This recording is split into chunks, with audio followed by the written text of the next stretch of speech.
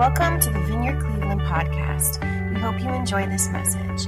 For more information and other resources, please visit vineyardcleveland.org. Life is worth living. Life is worth living. That no matter what season we find ourselves in, that life is so worth living. And we're going to begin a new series together called Life Worth Living. Over the course of the next few months, we're going to journey identity together and what makes life worth living. We're going to journey through a book of the Bible. We're going to be in Ephesians, the book of Ephesians together. And I sat down with Jason Torrance over coffee last week. I'm going to set my timer because the Browns play today. Did you guys know that? This year, should we say it? Can we say that this year is who watched Hard Knocks on HBO? Who watched the show on the Browns? Yeah. I don't know. There's some strange vibes going around these parts of town. We may just surprise some people this year. We were at a wedding, and I was like, I talked to a friend of mine about the Browns, and I said, we might win like 6 to 8 games this year. And he just kind of smirked. That kind of like, yeah, right, you're Cleveland. And I was like, no, for real. I think we're gonna be good this year. And he goes, Evan, in what other arena of life is 6 out of 12 like doing really well? Like if you get 6 out of 12 on a test, you flunked it. And I said, hey, we're Cleveland. We won 0 games last year. 6 would be like the favor of God resting over the entire football team. Okay, so the timer's set. Where was I? Life is worth living. Life is worth living. Out of football. So we're going to be in Ephesians together if you wanted to turn or swipe there with me. And Jason Torrance and I and a few others will be speaking through the book of Ephesians. If you wanted to complement that, the book of Ephesians, the talks on Sunday with reading through the book as we move through the series, it would complement really well. You would find yourself strengthened. There's something powerful when a group of people decide to journey a passage of Scripture together. It's really powerful. And so I'm really excited and looking forward to seeing what God will do. And today, we're going to talk about being in Christ. Being in Jesus. Paul uses this phrase in the New Testament a gajillion times. That you are in Christ. If you believe that Jesus is who he said he is, the Son of God, that he is God Jesus is God come down to earth to show that he's like us. He put on skin and bones. He put on flesh and bones to show that God is like us. Then you are in Christ. And we're going to get at that little phrase today, what it means to be in Christ. Because it doesn't mean like that the coffee mugs are in the cupboard. It doesn't mean that like the tools are in the toolbox. But we're going to find that it means something a little bit different.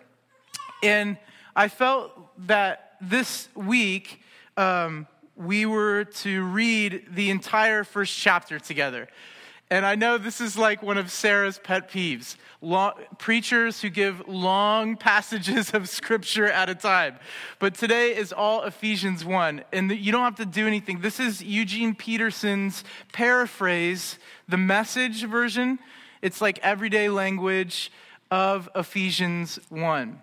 And so you don't have to do anything. You don't have to like try hard. You just receive in this. If you had your Bible, you could follow along if you wanted to, but you really don't have to. This is Ephesians 1.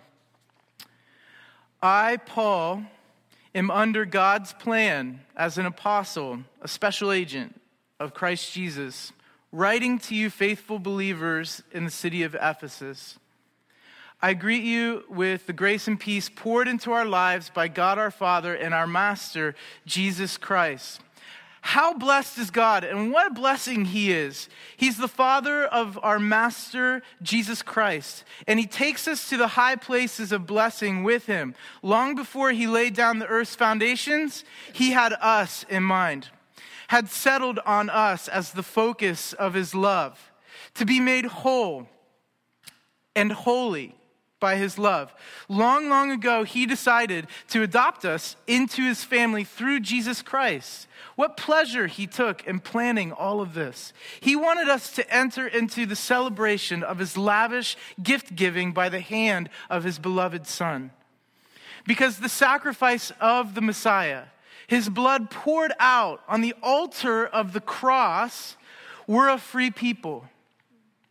Free of penalties and punishments that have been chalked up by all of our misdeeds, and not just barely free either.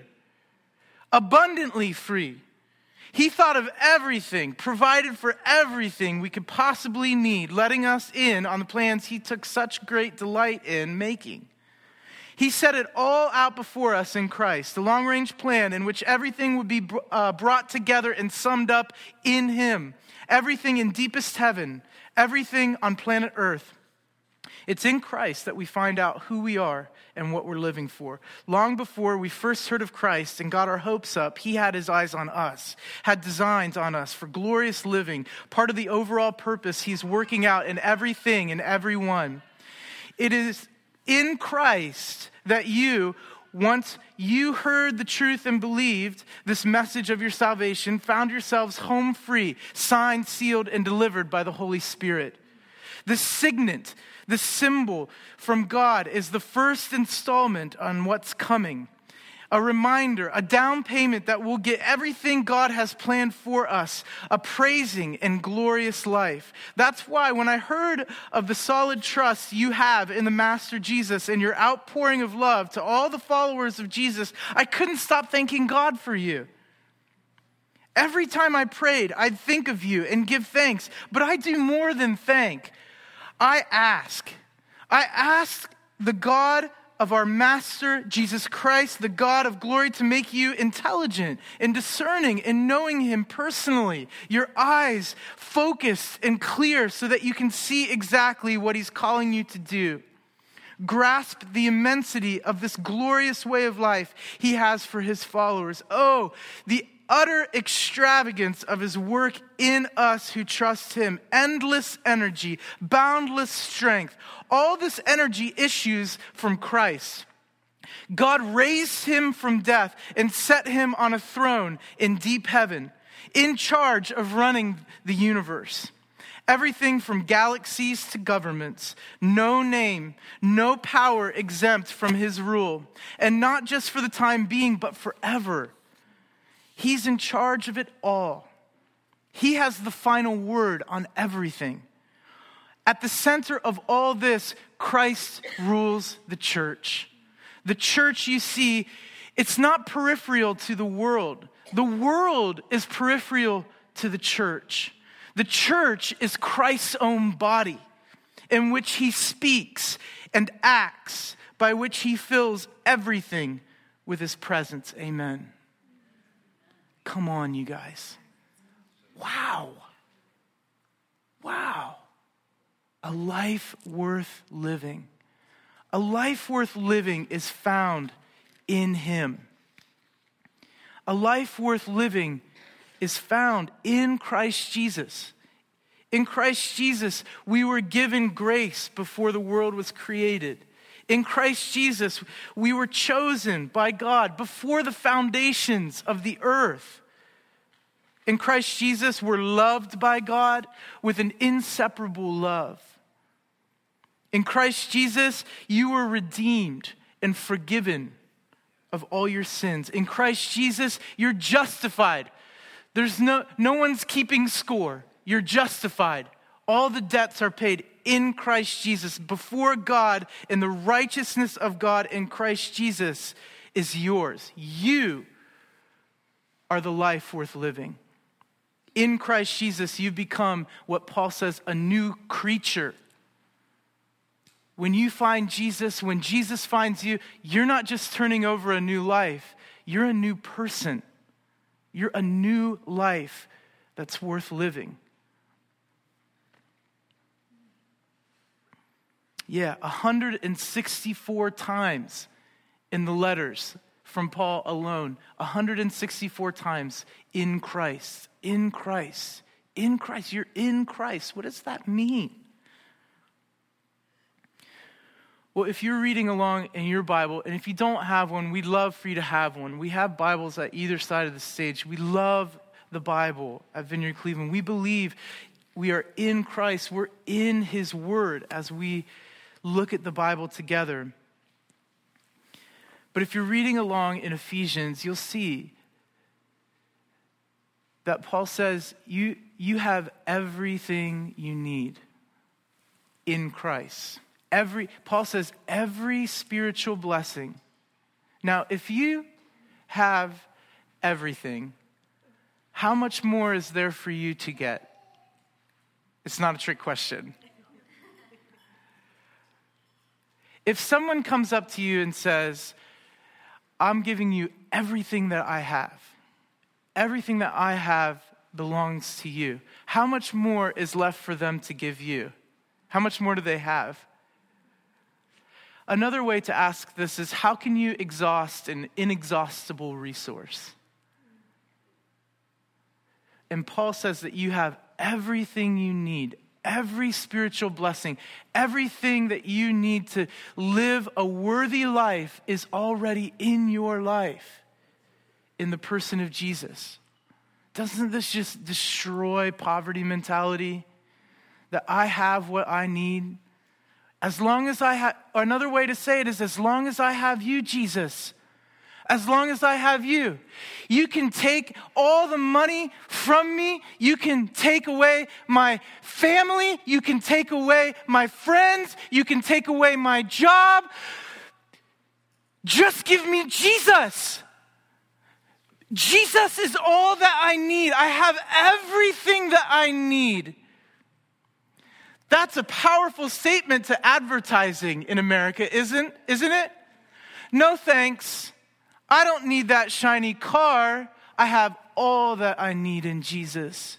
See, then there's nothing that you can sell me because I have everything that I need in Jesus. I don't need a bigger house. I don't need a better wife. I don't need a better family. I don't need better kids. I don't want shiny, happy Instagram kids. I have everything that I need in Jesus Christ. There's not one thing that you could set before me that's better than the hope that I've received in Jesus Christ. In Him, in Christ. Wholeness, complete, total, any, all means all spiritual blessings. And I wonder how often we stop to think about our lives, our journeys in that way, that we have all that we need. You know, Paul is really big on identity in Ephesians and grace and what grace means. And typically in America, these sort of religious words like holy, sin, forgiveness, redeemed, grace, love, they're losing their meaning. My friend Jeff and I are reading this book called Learning to Speak God from Scratch. I'd highly recommend it. It's by an author named Jonathan Merritt. And he's talking about the disappearance of religious words from culture. And what he's finding out is that people in general in America are not having spiritual conversations at all for a varied number of reasons. It's just not on people's radar to have talks with one another, whether it's because the political environment is so bullying and the bully pulpit is in effect in politics in our society, or whether it's because people believe that religion is for me, I don't want to convert anybody else, and so it's for me, I don't want to talk about this. People are not having spiritual conversations. If you are having spiritual conversations with anybody, you are seen as a dinosaur, or you're in the minority of people in America. And so Merritt's book talks about how we reintroduce a spiritual vocabulary in a way that's safe, that creates space rather than deconstructs space, where people can actually hear one another, and it's not us versus them in any regard. Really wonderful book. But what we mean by grace, what we mean, typically we say when we talk about grace, we talk about receiving something that we don't deserve, or unmerited, we've done nothing on our own, unmerited favor. And typically in America, though, when we say that, what we mean is, I'm just a sinner saved by grace. And you may have heard this before sometimes in conversation, and people will be falsely humble, and they'll say, I'm just a sinner saved by grace. That's it. I'm just a beggar telling other beggars where to find bread. Have you heard that one? That's another cop-out. That's not who you are. That's bad theology. That's bad thinking about who the Father is. You're not just a beggar who God decided to throw a bone to. That's not who you are. You're not just a sinner saved by grace. That's not who you are.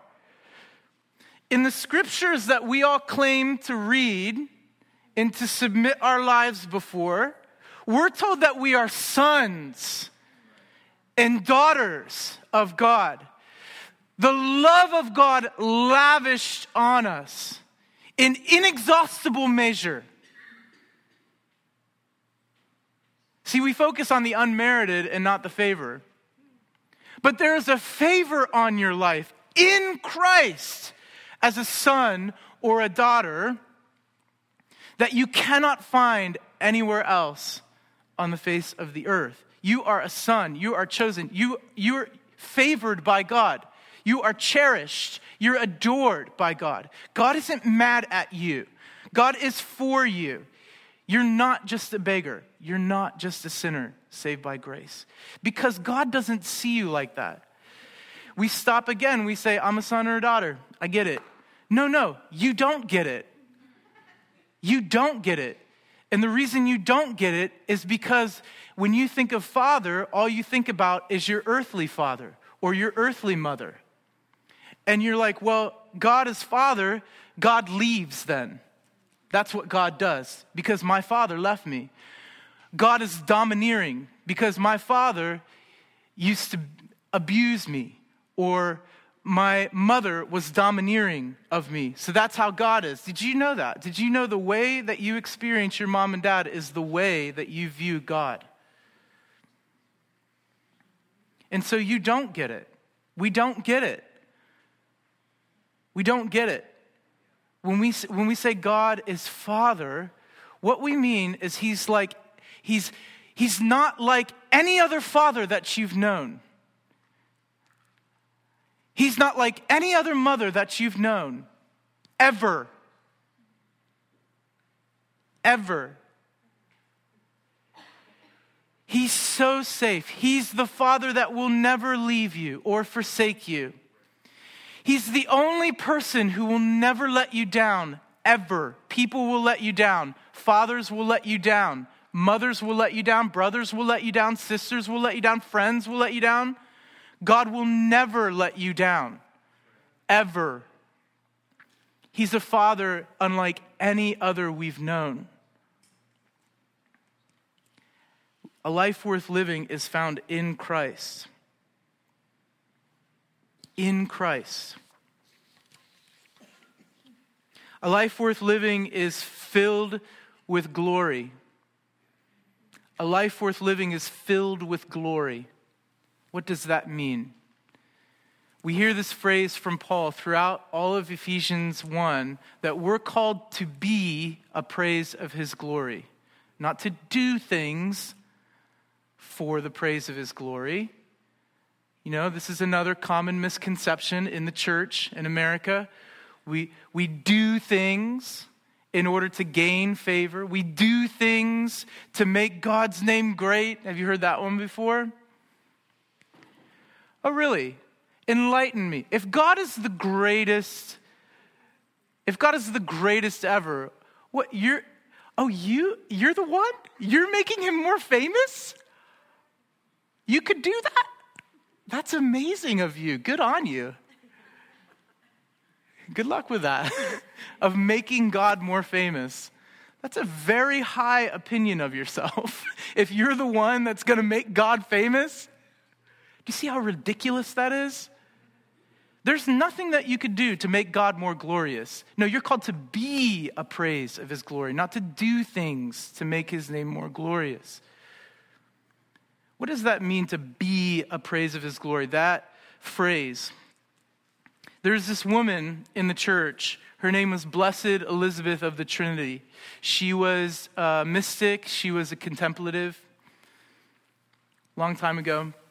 And she would refer to herself as Paul writes in Ephesians. She would call herself a praise of his glory. What is your name? Elizabeth? No, I'm a praise of his glory. She's called to be a praise of his glory. And she said this about what that phrase means. She said, a praise of glory is a soul of silence that remains like a lyre or a guitar, under the mysterious touch of the Holy Spirit, so that he may draw from it divine harmonies. The soul knows that suffering is a string that produces still more beautiful sounds. So it loves to see this string on the guitar plucked, that it may more delightfully move the heart of God. How beautiful is that? Being a praise of his glory includes suffering as well.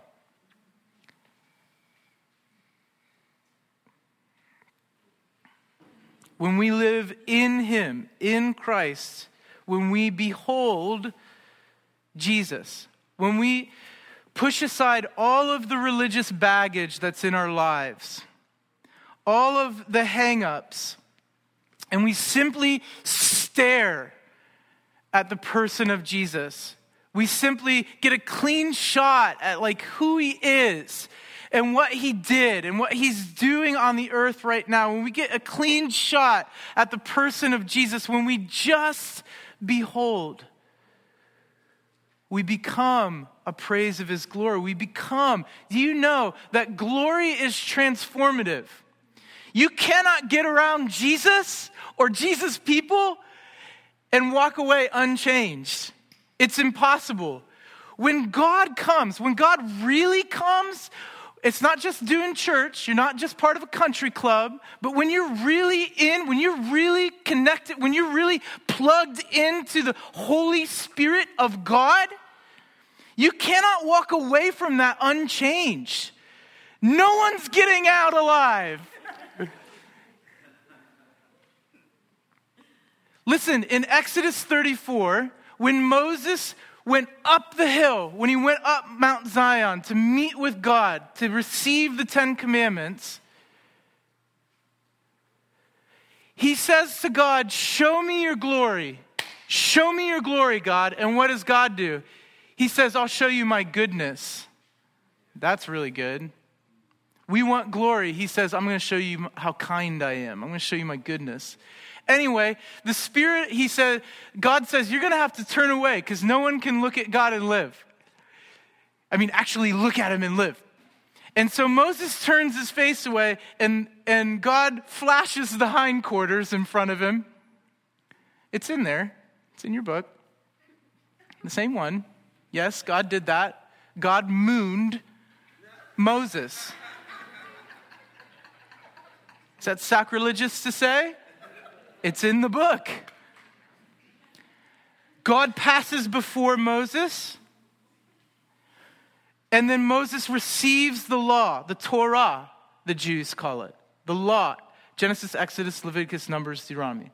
Gets it from Jesus and comes down with the tablets, remember? Charlton Heston, the NRA, and the 10 Commandments. And he reads the law to the people. As Moses comes down off of the hill, there's no way I'm going to finish this in 30 seconds. my timer. When Moses comes down from meeting with God, his face is shining. His face is shining. He's like a light bulb. He's lit up. Can you imagine? And so, when he comes down, everyone's like, Moses, your face is shining. I can't look at you right now. And so Moses covers his face with a veil. And then he goes back up on the mountain to get more. And when he goes up on the mountain, he lifts the veil up and he sees God. You cannot come into contact with God and be unaffected by him. In a similar way, when Jesus hits the scene and Jesus comes to earth, there's this amazing story about Jesus. That he's with his disciples and he says, you, James, Peter, John, you come with me. We're going up the mountain. And they go up the mountain. And there, we're told that Jesus' face starts to change. It's called the transfiguration. He starts to change. And Eugene Peterson in the Message says that something like sunlight begins to pour from his face. And Peter's freaking out. And he says something stupid. He's just like, do you want us to set up some statues for you? Do you want us to like memorialize? I don't know what to do. Your face is shiny.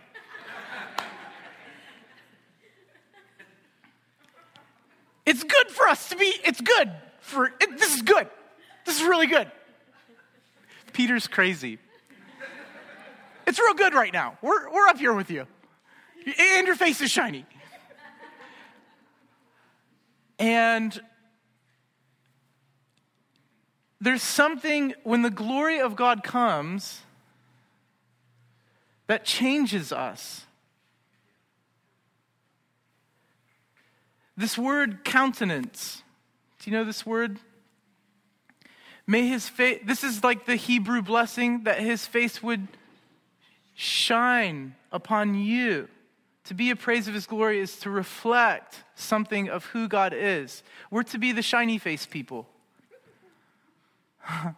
Not shiny happy people, like filter on Facebook, filter on Instagram, shiny happy. That's not who we're supposed to be. But people of substance. People who are safe. People who reflect who God really is, because people are dying to know who he really is. This word countenance, that his countenance would turn and shine towards you, it's an old Latin word. And there's some like old Spanish mixed in there. Countenance. Do you know what it means? When people would say this word, when people first started to use this word countenance, it means container. Countenance, container. Your face is a container. Something like sunlight pouring from your face. Do you see? Is this starting to come into view now? Your face as a container. Have you heard your eyes are a window to the soul sort of language? Containing, overflowing with the goodness of God in your eyes. Have you ever come into contact with someone whose countenance is spilling over with kindness? There's an electricity in their eyes. When you meet with them, you're like, dang, what is going on in their lives? They're not on any type of drug that I know of. Like, they're just on fire. Like, you feel like if you like touch their shoulder, you'd like, man, what is unfolding in their journey? And you start to like want that. You're like, what is that? I got to get around we're called to be the people who are just lit up inside and reflecting God's glory to the world, to people. That's what it means when we behold Jesus, when we actually get Jesus, not come to church more, not not care about other people more, but simply behold Jesus. We become a praise of his glory. And finally, life worth living has Christ at the center. There's this huge emphasis at the end of the chapter that we just read of Christ being at the center, of Christ being all things. All things. All of these little phrases are in Christ, in him. Every spiritual blessing, all of them. Everything brought together, he's going to gather everything in heaven and earth. All things submitted to him, we read. Everything's under his authority. And then he's above all things in the church as well. All things in Christ. Christ is at the center. Jesus is at the center. I love this part. This is the best part. I've saved the best for last. I love when Paul says that the world is peripheral to the church. The church is not peripheral to the world. Peripheral meaning on the margins. And typically we think about church, the people. Well, we got to get past that church is not a building we go to. And once we've gotten past that, we think about the church is not where, think about it. If you want to see where the greatest art is being created, do you think about the church in society? No, you don't. You think about, there's great art coming out of Los Angeles. There's great art coming out of New York City. There's great art right now at the Cleveland Museum of Arts with Husama and Infinite Mirrors. Wonderful art, sparking the imagination of the city. But what we read here in Scripture is that the way that God planned it to be is that Christians, people who follow Jesus, would see themselves as introducing culture to the wider scope of people, not us following along in what other people are doing. You're meant to introduce heaven's culture. This is who you are. This is divine destiny or design. You're meant to introduce heaven's culture to earth. You're not meant to follow the old story of who Cleveland is or who people are, that you wake up, you pay taxes, and then you die. How tired is that story? Brokenness. No, you're meant to introduce hope or inject hope into the culture around you. Christ in you at the center, the world peripheral to your plan A. The church's plan A. That's what we read here. That when God looks to shape culture, when God looks to shift something in the judicial system, in the school system, in politics, he doesn't look to the wider culture. He looks to Christians. You're meant to shape culture, not follow it. You're meant to stick out like a sore thumb. You're meant to stick out like a sore thumb. There's something in you that you carry that brings life to people around you, that brings joy to people around you. He says that every name, out of every name that's been invoked, think about how many names there have been. Couples having a baby soon. What are you naming your baby? Lincoln. Every baby has a name. You ever thought about that? Out of how many people are on the planet right now? 7 billion? 7 billion? Does anybody really know? And all of them have a name. Think about it. Think about everybody who's ever lived. All had a name. I will call you Sharon. I will call you Nicole.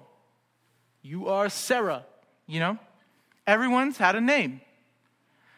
Paul is saying, out of every name that's ever been spoken, uttered, put into the atmosphere, there is no name higher than the name of Jesus. Think about influence for a second. Do you know who the top 4 Twitter people are right now? How many followers they have? Do you know? Katy Perry. You know how many followers Katy Perry has on Twitter? 106 million followers. You know who else? Justin Bieber. He has 104 million followers. You know who's third? Barack Obama. He's got like 96 million followers. In 4th place, Rihanna. Come on. And then Tay-Tay. Tay-Tay is 5th. What Paul is saying is that influence, out of every name that's ever been invoked, famous or infamous, only Jesus' name has all authority. Only Jesus' name. Think about it. A little seed goes. Jesus hits the scene. In the Roman government is oppressive. And the Roman emperor says, I got to get rid of him. He dies on a wooden cross, and the Roman Empire is like, hurrah, Roman government forever. And 300 years later, this little seed comes up. And the Roman emperor, 300 years later, is bowing his knee to the name of Jesus. Think about it. Katy Perry, 106 million followers on Twitter. Jesus changed the world with 12 Twitter followers. 12. This little seed. Just this little seed. All authority. Because he's at the center. Christ is at the center of all things. He fills everything, everywhere, everyone with his presence. Why don't you join me in standing? We'll close this thing out. We want to create a space where you can receive, where you can be in Jesus.